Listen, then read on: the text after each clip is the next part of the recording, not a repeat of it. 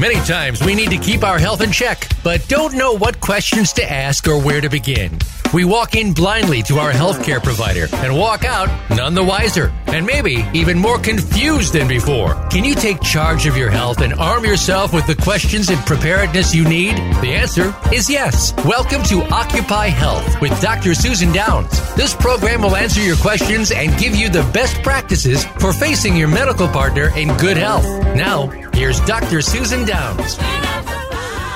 Hello, everybody.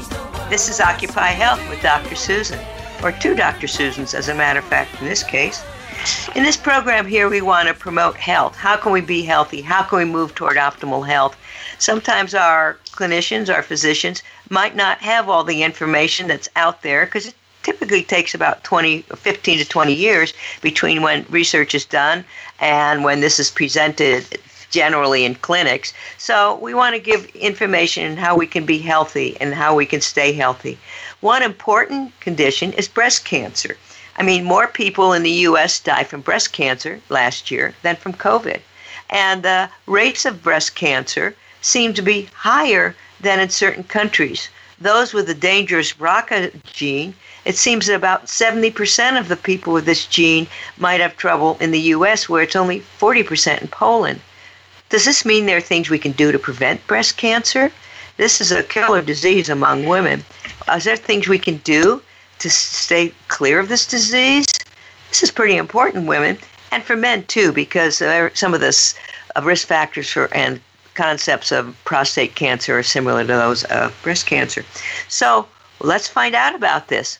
And here with us today, we have an expert on this particular topic, Susan Wadia-Ells, PhD. She has written a book, Busting Breast Cancer, the 5 Simple Steps to Keep Breast Cancer Out of Your Body. And she has some very important information. So first, let me tell you a little bit about her. She is a long-time cultural change agent. During the 1970s, she organized women at Polaroid, creating the first affirmative action program for women within a Fortune 200 corporation. She soon became Polaroid's corporate affirmative action manager and a mentor for other women's groups, fighting for equal training, benefits, career opportunities. After returning to academia in the early 1980s for a graduate degree in economics and political development at the Fletcher School, she worked with community development groups in Zimbabwe. As that nation's long struggle against apartheid ended, next she operated a small-town journal as a journalist in Brattleboro, Vermont, under the guidance of legendary UPI international editor Norman Runyon. Dr. Wadia-Ells then moved on to complete her PhD in Women's Studies before teaching over the next decade in Lesley University's Adult Baccalaureate program in Boston. She helped women learn to fearlessly write their unspoken ideas and life stories. This time, while raising her son, she also created national feminist conferences on once ignored or banned topics, including the landmark Women's Ways of Knowing study, exploring the personal growth dimensions within motherhood and understanding the power of women's menopausal years. In 1995, her anthology, The Adoption Reader, Birth Mothers, Adoptive Mothers, and Adopted Daughters Tell Their Stories. You can find this in Seal Press, Seattle. She helped define adoption as a woman's issue. Wadia-Ells' column, Honest Health, published by the Gloucester Daily Times in Massachusetts beginning in 2008, her longtime Busting Breast Cancer blog, and her 2013 e-book, Birth Control, Drugs, Breast Cancer, Learn the Terrible Truth, all serve to introduce many of the topics discussed in her 2019 book, Busting Breast Cancer, 5 Simple Steps to Keep Breast Cancer Out of Your Body. This is based on the new metabolic theory of cancer. She currently lives in Manchester by the sea. So welcome, Dr. Wadia-Ells. Oh, Susan, thank you so much for having me. It's my pleasure. Okay, so tell us, what got you interested in this topic of breast cancer?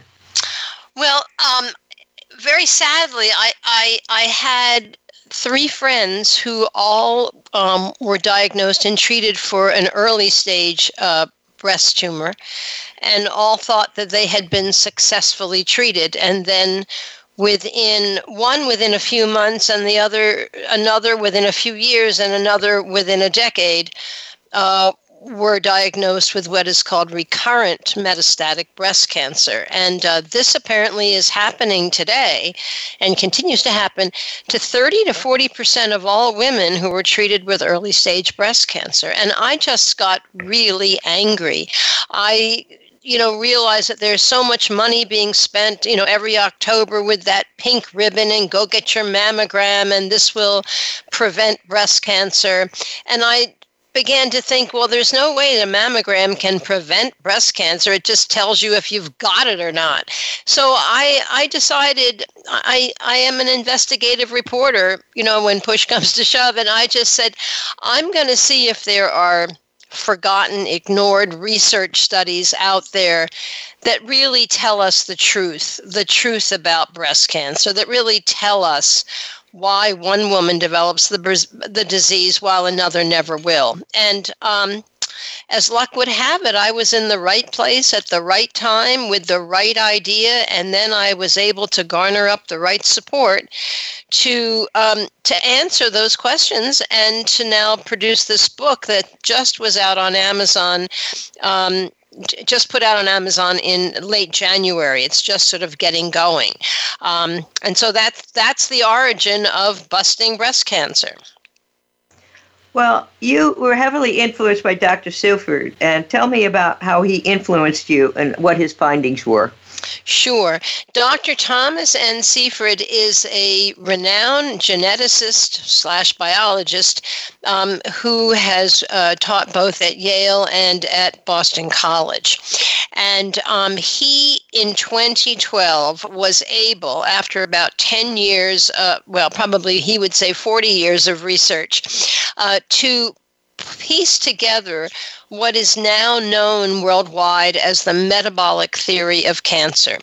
And he decided, after working with a lot of metastatic cancer models, meaning he worked with a lot of mice who developed metastatic cancer, he realized that, cancer is not a genetic disease. It does not start when one gene goes a little wacko, goes awire, and starts to duplicate uncontrollably.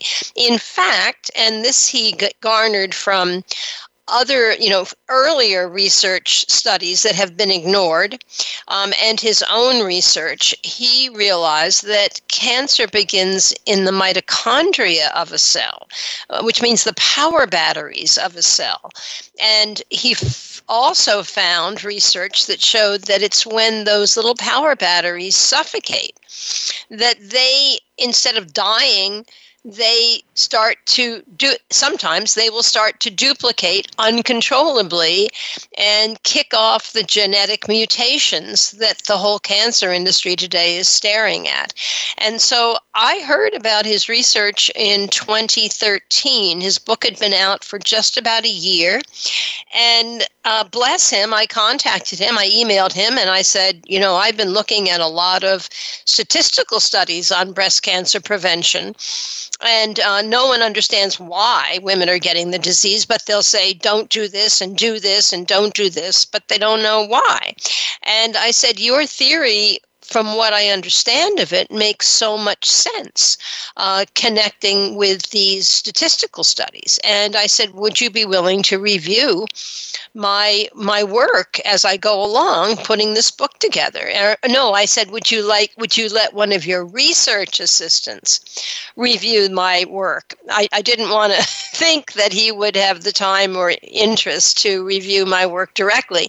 Well, he emailed me back saying, I think this is wonderful what you're doing, and forget the research assistants, I will happily review your work. And so for the last, 7-8 years, he has just been a very, very compassionate, understanding, thoughtful human being to me, who is not a biologist, not a scientist in any way, shape, or form. And I have slowly learned enough about cell biology, thanks to him and his work, to be able to base my entire book on both his theory, the metabolic theory of cancer, combining it with decades of hundreds of statistical studies from around the world that have looked at and continue to look at the causes of breast cancer. So it's been a wonderful marriage. What is the metabolic theory of cancer? Well, that's a great question. And chapter 1, and people must not get terrified about biological theories, because if I can understand this, let me tell you, anyone can understand this. I literally had my first and last biology course sophomore year of high school, and I think that was probably 1908, given my current age, from what I can figure out. And I, as I say in the book, I vowed never to touch another dead frog again. But Tom Seyfried has really laid out this theory in a very easy to understand way, and here it is. It basically means, as I've just said, that the first cancer cell starts when, in this case, let's talk about breast cancer. That's what I've studied.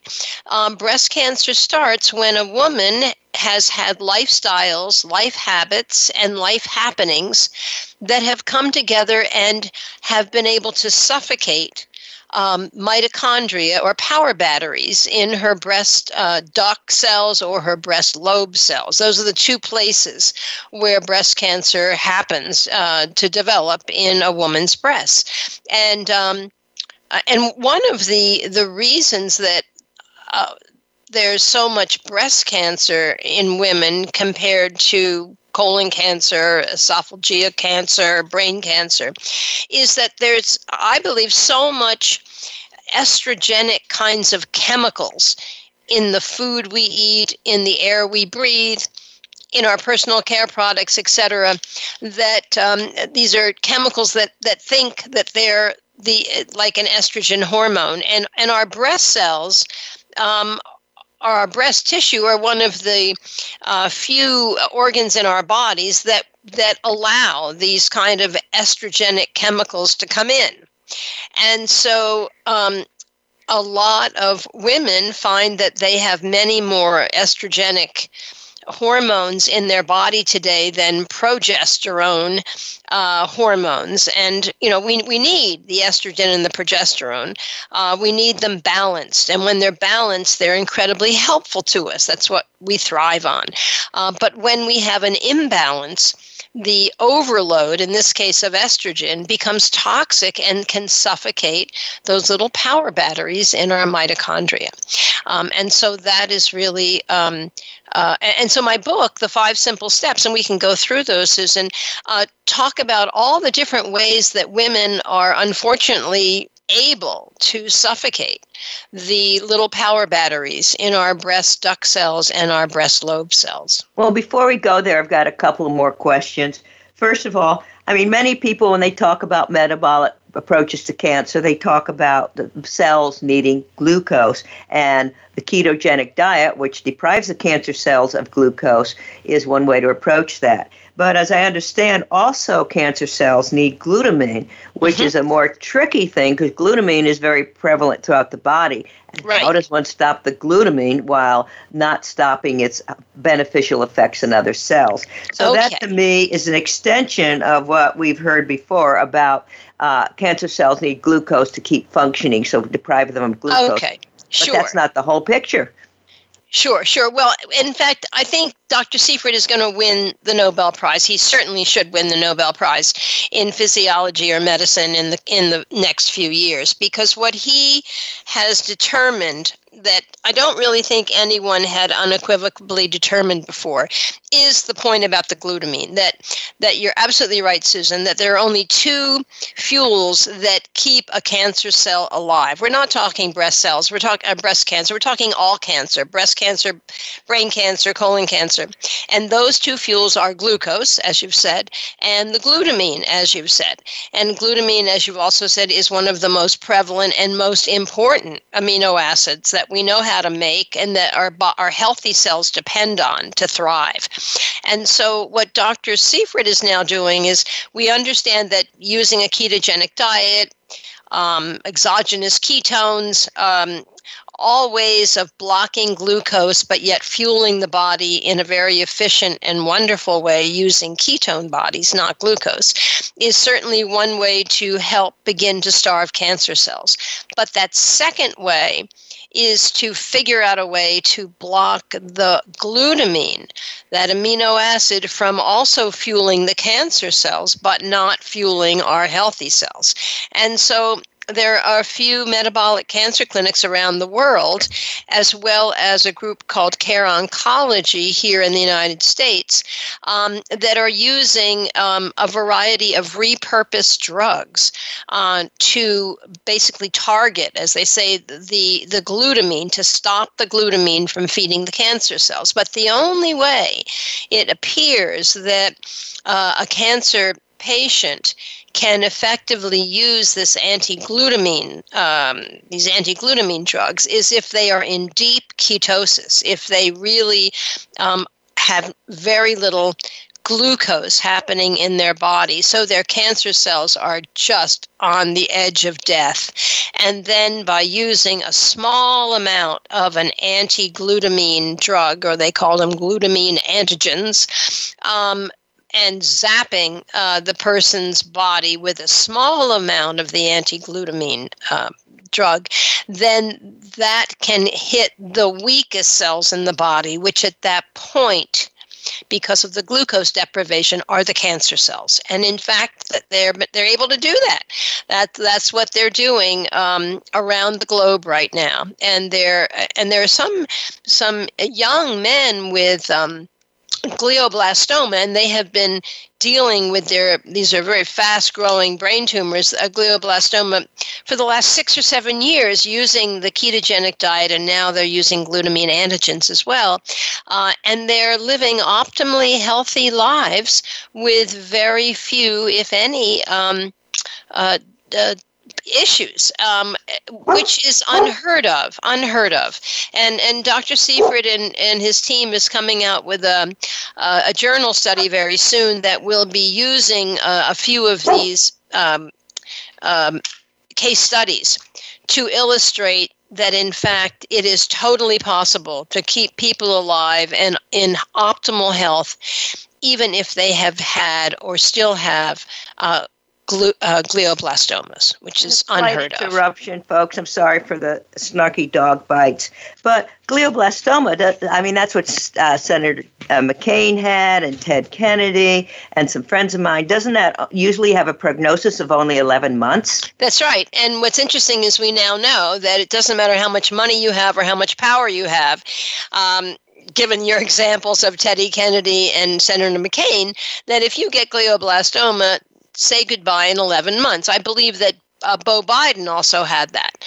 And so the sad thing is that none of them were willing to reach beyond the Dana-Farbers and the Sloan Ketterings to metabolic cancer oncologists, and to use this new ability to block those cancer cells. They were unwilling to go outside of the cancer industry. And so this is what happens right now to people with glioblastoma. They can, get their things in order, as they say, and they're goodbye in 11 months, but not necessarily if they're willing to follow metabolic therapies.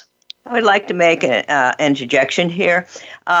People who worked with the Ted Kennedys report that their family thought that his glioblastoma was caused by his cell phone use. He always had a cell phone in his ear. And I know other families that believe the same thing with their relatives that had glioblastomas. And actually, Hardell has done some research in Sweden showing a strong connection, if not causation, between use of a cell phone, or it can be a cordless phone, and acoustic neuromas and glioblastomas. Also, the American Toxicology Study, funded by the FDA in a 20-year study, shows that cell phones could directly lead to glioblastomas and heart schwannomas. So, and working toward our optimal health, we need to be aware of these various risks. I just couldn't resist putting that in. Yeah, no, and in fact, let me add to that sidebar of yours, Susan. I just read research a couple of days ago that's showing that women who had been pregnant women exposed to certain chemicals, I'm not sure if they were pesticides, atrazine, that kind of thing, have a preponderance of, can end up with children who develop brain tumors within their first few years of life. Well, now you're getting me on a roll, because it was Hugh Taylor at Yale and a guy named Suleiman in Turkey did studies that if you put a cell phone on a pregnant abdomen, the offspring end up with brain damage, especially the hippocampus. And also various toxins are directly related to ADHD, etc. Well, stay tuned for my upcoming movie, Toxified, which will go into this deeper. Wonderful. So anyway, one of your points was it's not only breast cancer. When these mitochondria are suffocated in any part of the body, any kind of cancer can start. So this isn't limited to just breast cancer. That's right. And one of the things that Dr. Seifert very kindly says in the foreword to my book is Susan's book is not just about breast cancer. In fact, the vast majority of what she's talking about here is about all cancers. So you're absolutely right. Well, let's get into your steps. You've got 5 steps. Let's hear them. Oh, right. Okay. So let me quickly go through the 5 steps, and then we can backtrack and talk more about each of them. But the first is to lose all of our excess body fat. Body fat becomes an endocrine organ, and it can pump out toxic estrogens that we talked about can help suffocate those breast mitochondria. The second step is no progestin drugs. Progesterone is a good natural hormone. Progestin is a chemical that they've flipped into all birth control drugs and into 90% of all IUDs today that are on the U.S. market. They also have flipped progestin into what they call the combo menopausal relief drug, Prempro, and there are a number of other names for these estrogen plus progestin drugs for menopausal relief. And we now understand the biology behind how the progestin actually not only creates but also can accelerate. And it creates breast cells, cancer cells, but also can accelerate the duplication of any breast cancer cells that are existing.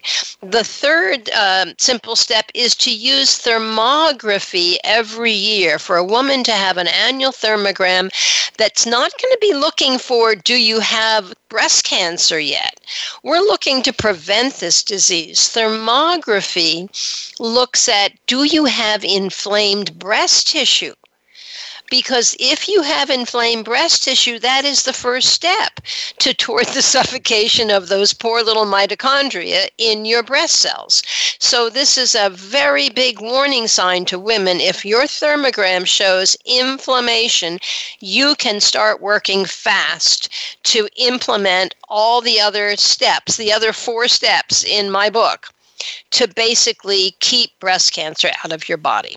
And the fourth detox is, or the fourth step is to keep your body detoxed on a regular daily basis. And I think the most important way to detox your body is to remember that your brain is probably the most important part of your body. You know, with breast cancer, if you get breast cancer, the surgeons say, oh, we'll lop off your breast, Matilda. If you get brain cancer, they don't say, oh, we're going to lop off your brain, Matilda. You know, they look for other ways to to help you get better. I don't believe in either of these, but I just think it's really important to realize that our brains are the most important organ in our body, and we ought to start detoxing them, number one. And that means daily meditation. I don't mean, you know, go to a retreat every 3 months. I mean daily meditation. I mean like an hour of meditation every day, maybe even a half hour in the morning, a half hour in the evening, but some type of meditation that really can clear your mind and cleanse it of all of its angst for that period of time, because having so much angst going on in you, be it about your health, your family, your money, or lack thereof, or too much of, or your relationships, whatever it is a way to keep your cortisol hormone levels really high. And that really is acidic to those poor little power batteries in your breast cells. And this, more than anything else, women really understand when you talk about causes of breast cancer. Those who have dealt with breast cancer will quickly raise their hand and say, that's me, that's me, that's me. That's why I know I got breast cancer. And they start telling their horrific stories of the moment in their life that was things that were happening and then how they got breast cancer. So the detoxification, and then, of course, we know so much about detoxing our body. I mean, there are cleanses out there. There are fasting ways you can do it. Gentle exercise. You don't need to be a marathon runner. You don't even have to be a 5-mile runner. You know, if you can just be walking for an hour a day, you need, and really what the exercise is doing is it's moving your lymph system. And your lymph system, especially with women who have large breasts and women who never touch their breasts or have their breasts touched, those are the women that need to change their ways immediately. Breast massage is important, dry skin brushing, not the nipples, but including the whole body and the breasts, because you want the only way your lymph system that goes right through your breast that pulls out the toxins and allows anti-inflammatory cells to come in, healing, immune cells to come in, etc. It's through your blood and your lymph, and your lymph can only move if you move. It's not like your heart is pumping your lymph. No, your heart is pumping your blood. Nothing is pumping your lymph system but you and your movement. So that's really, really important, as well as cleaning your foods and stuff. And then the fifth simple way to keep breast cancer out of your body, is not suffocation, something that suffocates the mitochondria, but it is a way to keep your immune system, your internal Wi-Fi system, really powered up. And that's called keeping the blood levels, the vitamin D3 blood levels throughout your body really high. And we can talk more in detail about that. But those are the 5: to lose the excess body fat, to stop any kind of progestin drugs, birth control, or menopausal, to use thermography annually to monitor your inflammation in your breasts, to detox your mind and the rest of your body on a daily basis, and to keep your vitamin D3 levels really high using both indoor and outdoor tanning, and using high amounts of D3 supplements with, I guess, calcium and K2 are the other two that really help improve the effectiveness of whatever D3 supplements you're taking. But to have your blood tested twice a year, summer and winter, to know your number. It's not enough to say, oh, I take vitamin D3 supplements every day. That's irrelevant. If your number is really low and you're taking 1,000 IUs of D3 a day, your vitamin D3 level is probably going to stay very low. So that doesn't help you. Anyway, those are the 5. Well, let's go back and look at these more closely. For example, obesity. We're fat in this country. We're really fat. And fat is where all the toxins are stored. So tell us how fat contributes to breast cancer. Sure. Fat also is where a lot of your D3 is stored. So for a woman who's 20, 30, 120, 130 pounds overweight, a lot of the time that she's out in the sun or without sunscreen, hopefully, and a lot of the D3 supplements she's taking are going right into her fat cells, and they're sitting there doing very little. So lots of reasons why excess body fat is bad. Again, it is pumping out, probably a major reason it's bad is it's pumping out an unnecessary therefore toxic form of estrogen 24/7. And we know that estrogen can go into your breast cells. This is why, it's really scary. If you look at a group of breast cancer, quote, survivors, or especially women with metastatic breast cancer, they now have metastatic breast cancer conferences. And when they take pictures of the attendees, I feel like 85% of the women are not just overweight, they are obese. And everyone's smiling and together and happy, and no one is telling them that they are feeding any existing cancer cells, because they all have them if they have metastatic breast cancer, that their excess fat is their worst enemy right now. No one is telling them that. So that is a major reason why losing your excess body fat is so critically important. And all statistical studies will tell us is 30%. If you are overweight, I'm talking 25, 30 pounds. I'm not talking huge amounts of overweight, but 25, 30 pounds, even that raises your risk, especially if you're postmenopausal, of developing, like it's a 30% increase automatically in terms of developing breast cancer. For women who are premenopausal, there are a number of studies that say, weight, in fact, maybe can protect you from developing breast cancer because of X, Y, and Z. But other studies will say, but if you develop breast cancer and you are premenopausal and obese, good luck. It means that your cancer cells are going to grow faster. It means that the treatment is not going to be as effective. It means that you are incredibly vulnerable. So for lots of reasons, women who are premenopausal and those of us who are postmenopausal need to find ways to keep off the excess body fat. And of course, I talk a lot not a lot, but in chapter 2 in the book about the importance of following a ketogenic diet, because not only does that help you burn off your excess body fat, and I find burn it off very happily, easily, because the food you eat on a ketogenic diet is very appealing. That not only does it do that, but if you can, once you've lost your weight, stay in a ketogenic lifestyle, it is a clean fuel. It doesn't clog up the mitochondria.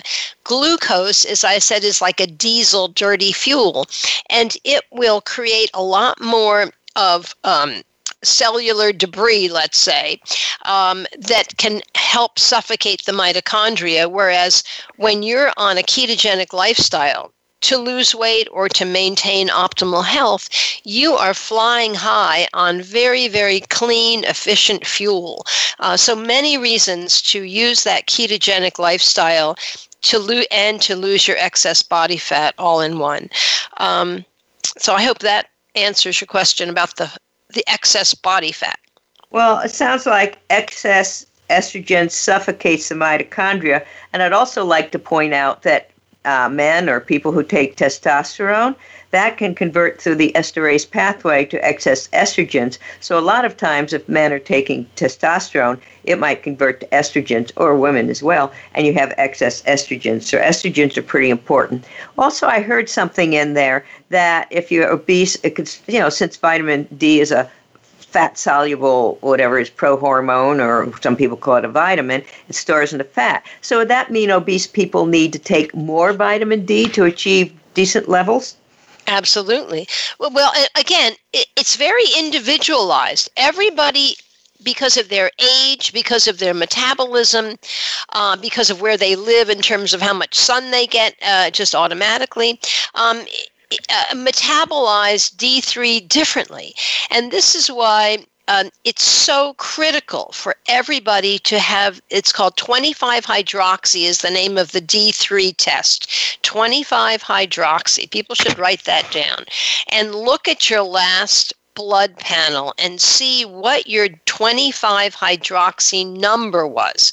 I can't stress this enough. It's so critical for you, not just your doctor, but for you to know the number of your last 25-hydroxy test. Is it 43? Is it 9? Is it 67? You need to know that. If you follow your blood pressure, follow your vitamin D3 blood level as well. Don't let anyone tell you, oh, Matilda, you're fine, because you don't know what their definition of fine is. And there are a number of studies out now. I think I cite at least one in my book that talks about they've never found a woman diagnosed with breast cancer who has a vitamin D3 blood level over 60. So that means if you can keep your vitamin D3 blood level over 60, and we're talking 60 nanograms per milliliter, apparently it's a very, very tiny amount of D3, nanograms, think about it, 60 nanograms per milliliter, you will make history if you somehow develop breast cancer, because apparently that means your internal Wi-Fi system, which is what your D3 system is, your D3 does, it activates it, is so powerful that whenever you start to have a suffocating breast cancer cell, your D3 Wi-Fi system is able to quickly call in your immune system cells to come in and help that cell wipe itself out, because that's what happens to most cells. You know, when cells start to suffocate, often they'll just annihilate themselves. They call that apoptosis. I call it pop goes the weasel. But every basic biology course apparently teaches this nowadays, that's how, you know, we're making nasty cells, or we're creating nasty cells in our bodies all the time. But if our body is healthy and doing well, and we have some decent D3 going, we can self-regulate. We can kill those cells all on our own. It's when our D3 levels are below 60, there we go, for breast cancer, and we start to suffocate those little power batteries in our breast cells, and our D3 system is kind of weak. When those things start to suffocate and they don't self-destruct, and we aren't able to call in our immune system to help them to self-destruct, then they become cancer cells. They start to duplicate mindlessly. They connect with their nucleus and they go into all those genetic mutations, millions of them, that the cancer industry love to talk about and love to tell us they have a new chemotherapy and an immunotherapy to zap them here and there, and zap your healthy cells at the same time, by the way. So D3 is the easiest, cheapest, simplest way to stop breast cancer from developing in your body, but it's got to be above 60. I would like to chime in on this, because vitamin D3, it's important just about every pathway in the body. It helps with inflammation, oxidative stress, helps build the immunity. And also, I believe that Susan had said that it protects against COVID just as well as it protects against breast cancer. Yeah, it's amazing. Well, not amazing, but that's what the immune system does. It's there to take out the bad guys, and certainly getting a virus like COVID is a bad guy. So people with high D3 levels find, the studies are showing us that they either stay asymptomatic, they don't get it, they never test positive, or they stay asymptomatic, or if they do develop symptoms, they're not very bad. And again, a lot of people who are getting really hit hard by COVID are obese. And of course, that's the majority. Unfortunately, it's literally the majority of women in the United States. We're not talking overweight, we're talking obese. That number keeps climbing. And so, of course, we're going to have more COVID deaths among the obese and more breast cancer among the obese. Why are we so fat? Chapter 2 in my book looks at one of the things it looks at is that question. And I couldn't believe it when I did my research, because it turns out that there is a group called the National Academy of, used to be called the National No, the National Institute of, it used to be called the Institute of Medicine. They recently changed the name. They upgraded the name, unfortunately. Now it's called the National Academy of Medicine. And this is the best funded lobby group in Washington for the processed food industry, the chemical industry, the pharmaceutical industry, the medical industry. And this National Academy of Medicine, it's headed up by a man who used to be on the board for years of PepsiCo, of Cheetos and Fritos and PepsiCo. And reports say he's developed, his stock options have given him, 13, 15, 16 million bucks from his work on the board of PepsiCo. Well, he quickly resigned that when they appointed him as the president of the National Academy of Medicine. And Congress, for the last 20 years, it would appear, has turned over the oversight ability of our U.S. food pyramid, that lovely pyramid that all the doctors' offices are handing out and that school children are taught and that nutritionists will have hanging in their offices. This is the U.S. FDA's food pyramid, and this is what it means to eat healthy. And that food pyramid has Fritos and Cheetos at the bottom of the pyramid, have 7 servings of bread and rice and other whole grains every day. Well, that's glucose. And then they have and eat fat, natural and processed fat sparingly.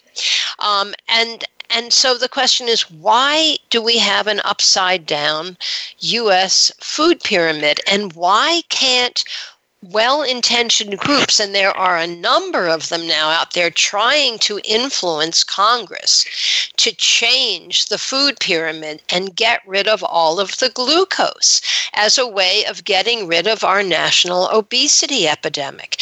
And they try very hard, and then every 5 years, when that good old food pyramid is reissued, it looks the same as it did 5 years earlier, and no one can figure out why. And now I think I figured it out. It is the fact that the oversight continues to be given by Congress. They're abdicating their responsibility and turning over the oversight literally to the processed food and pharmaceutical and medical industries, which are making a bundle off of all of the obesity issues with type 2 diabetes coming from it, and all of the cancer issues, and now the COVID issues. It's a nasty story, Susan. Yeah, that it is. But it sounds like the way to lose weight would be minimize sugar, go toward paleo or keto. Intermittent fasting also helps. And healthy fats. I mean, the unhealthy fats are the processed fats, the corn oil, the vegetable oils, the canola oil, which is highly processed. So going toward healthy fats, which could be coconut oil, olive oil. Some people use MCT. Some people use avocado oils. Healthy butter, meaning grass-fed. So healthy fats as opposed to the processed fats, because the processed fats will stiffen your cell wall. And if your cell wall is stiff, things don't go in and out, and they don't communicate as well. So we need to focus on how to eat well. So anyway, a couple of points that were interesting. When you were discussing vitamin D previously in another forum, I think Bill Grant was talking about the benefits of sunshine, that it really helps with vitamin D. But he also commented that if you're above the 35th parallel, which is about the level of Boston, that for half the year you could be out in the sun and you won't be really making any vitamin D because it's too far north. So sun is an important role as well. Right, but I love indoor tanning. It has gotten such a bad rap, and it's unfair because it would appear the dermatology industry wants you to come see the dermatologist instead of and have they call them phototherapy versus going to a tanning salon and increasing your D3. I mean, it's really a very strange situation. But since I live in Boston, in the winter, I tan twice to 3 times a week. I do a stand-up stall, like a shower stall. And I'm up to the max of 7 minutes. So it's very easy to do. You feel great. And it enables me, at my advanced age, over 60 as it were, to keep my D3 as close to 60 as I possibly can. I think the last time it was 59. I'd love it to be 70, but it's in the winter, it's really hard for me to do that. And then on days that I don't do indoor tanning, I take 5 to 10,000 IUs of vitamin D3 along with calcium and K2. And then in the summer, I try and get out in the sun between 10 a.m. and 2 p.m., which is when it's the brightest, in order to get that D3 instead of indoor tanning. Well, Bill Grant is a great fan of indoor tanning as well. Another point that you had made in the past that I find interesting is progestin is an artificial chemical, and in the past you'd mentioned that it initiates or accelerates the development of any breast cancer. But you also mentioned something very interesting, that some IUDs have progestin in it, and there's only one that doesn't, and that one, there's a monopoly, so that this simple 50-cent device costs $900 instead. So tell us about that. Well, yeah. I mean, in chapter 10 in my book, I list 7 political action steps that individuals and women's groups and health groups can help, take for political change. Steps, things we can write to our Congress people about, things that we can lobby about, etc. And one of them is the ludicrousness of the fact, it's very sad, in fact, that and I outlined it in an ebook I wrote in 2012, and then I've condensed it into a chapter in Busting Breast Cancer in chapter 4.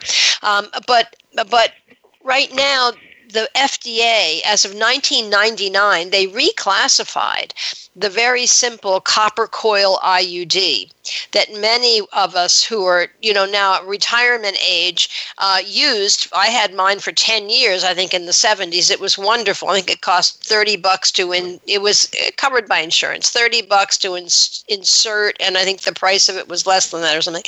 And it lasts for 10 years. But the little amount of copper in that copper coil basically is enough to irritate any sperm so that nothing can be fertilized. And that's how it works. Well, it was always a medical device. It's still a medical device. But the FDA in 1999, for some unexplained reason, declared that IUD to be a pharmaceutical drug. And at the moment they declared it that, there was only one hormone-free, one copper coil model and make on the U.S. market. That's what's known as the Paragard today.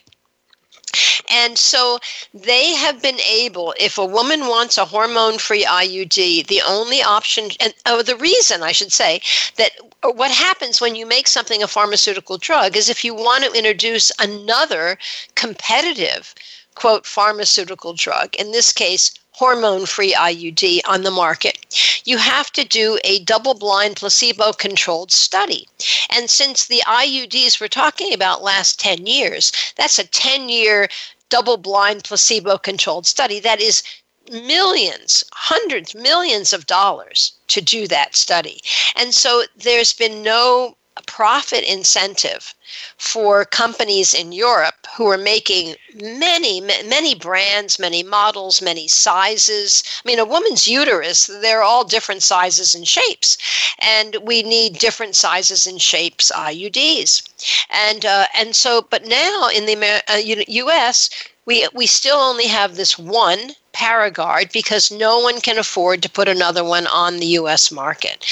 So what I say in my book is if women want to have a really good-fitting IUD inserted in them and avoid birth control drugs, they ought, or any other type of progestin-based IUD, they need to go to another country and have that not only purchase it, but also have it inserted, because in the U.S. where it's illegal to have Planned Parenthood, let's say, distribute a foreign-made drug. So even if you brought back your $10 copper coil that fits you from Mexico or from Britain and asked your Planned Parenthood clinic to insert it, they would not be legally allowed to insert it in you. You have to have it inserted overseas. I mean, this whole situation is incredibly ludicrous, but the sad part is this situation has caused so many American women, especially teenagers, to go on the pill because they don't have a choice of having a hormone-free IUD inserted. And so one of the reasons, unfortunately, we have so many premenopausal women developing breast cancer today is so many of these women have been forced to start ingesting this progestin chemical every day. Wow. Another point you made that was very interesting to me, that the Susan Komen Foundation doesn't want breast exams done, and that's almost to the point of being illegal? Well, I don't know about the illegality. They can do whatever they want. They're a private organization. But they say, and they have said now for at least 10 years, if you, community clinic, want to get $10,000 from us this year or $100,000 from us this year to run your clinic, you cannot do a few things. The two things you cannot do is you cannot have anything in any of your literature, let alone have your practitioners practice it, that have to do with breast self-exams or thermography. It's unbelievable. And if you have a shower card that shows a woman how to do a breast exam in your waiting room, and they find that out, they will rip the money away from you. You will lose your $10,000 or your $100,000 grant from Susan G. Komen. And the same with thermography. If any of your practitioners tell your patients about the importance of having an annual thermogram, or if any of your brochures talk about the importance of a thermography, you will lose your $10,000 or your $100,000 grant from Susan G. Komen. They have been founded and they are supported like crazy by the pharmaceutical and mammography industry. And apparently that is one of the stipulations, I'm assuming, that has been made between the two organizations. If you want to continue to get our money, Susan G. Komen, you have to make sure that your grant receivers do not allow thermography or self-exams, because maybe then they won't start getting their mammograms like we want them to.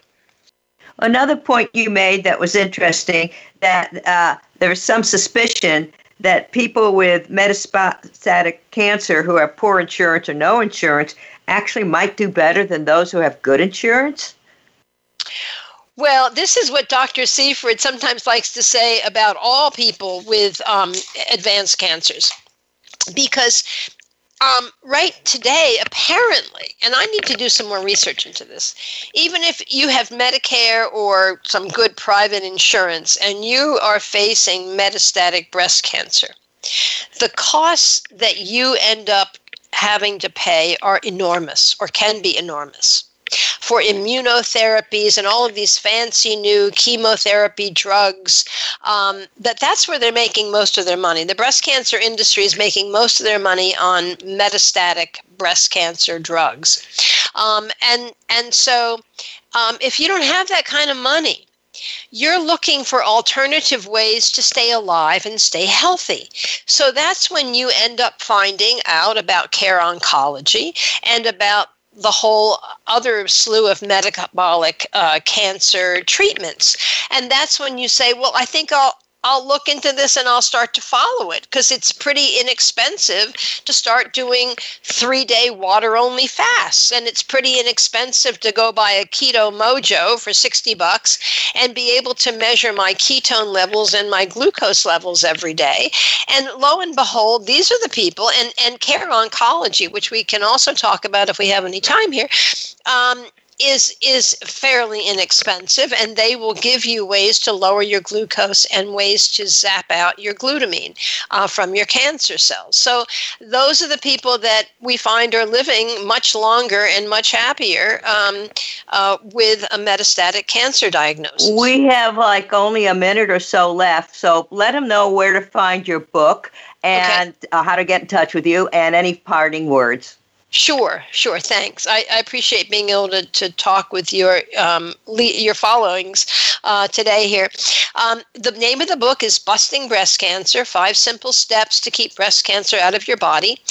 You can get a nice copy of the launch edition. I signed them, and it's full color, by going to bustingbreastcancer.com, my website. That's BUSTING, busting. breastcancer.com. You can also buy the book, the paperback book, at discount if you're buying 7 or more for your book group or your college or high school class, or for your group of friends.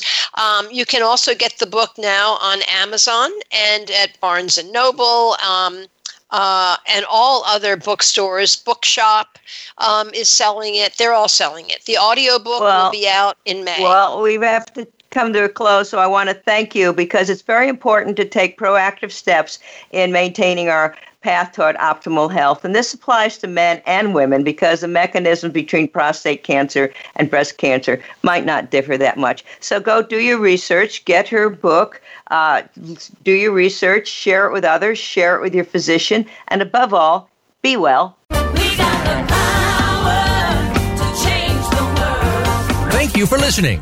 Occupy Health with Dr. Susan Downs can be heard live every Friday at 2 p.m. Eastern Time and 11 a.m. Pacific Time on the Voice America Health and Wellness Channel. Here's to better health for you this week.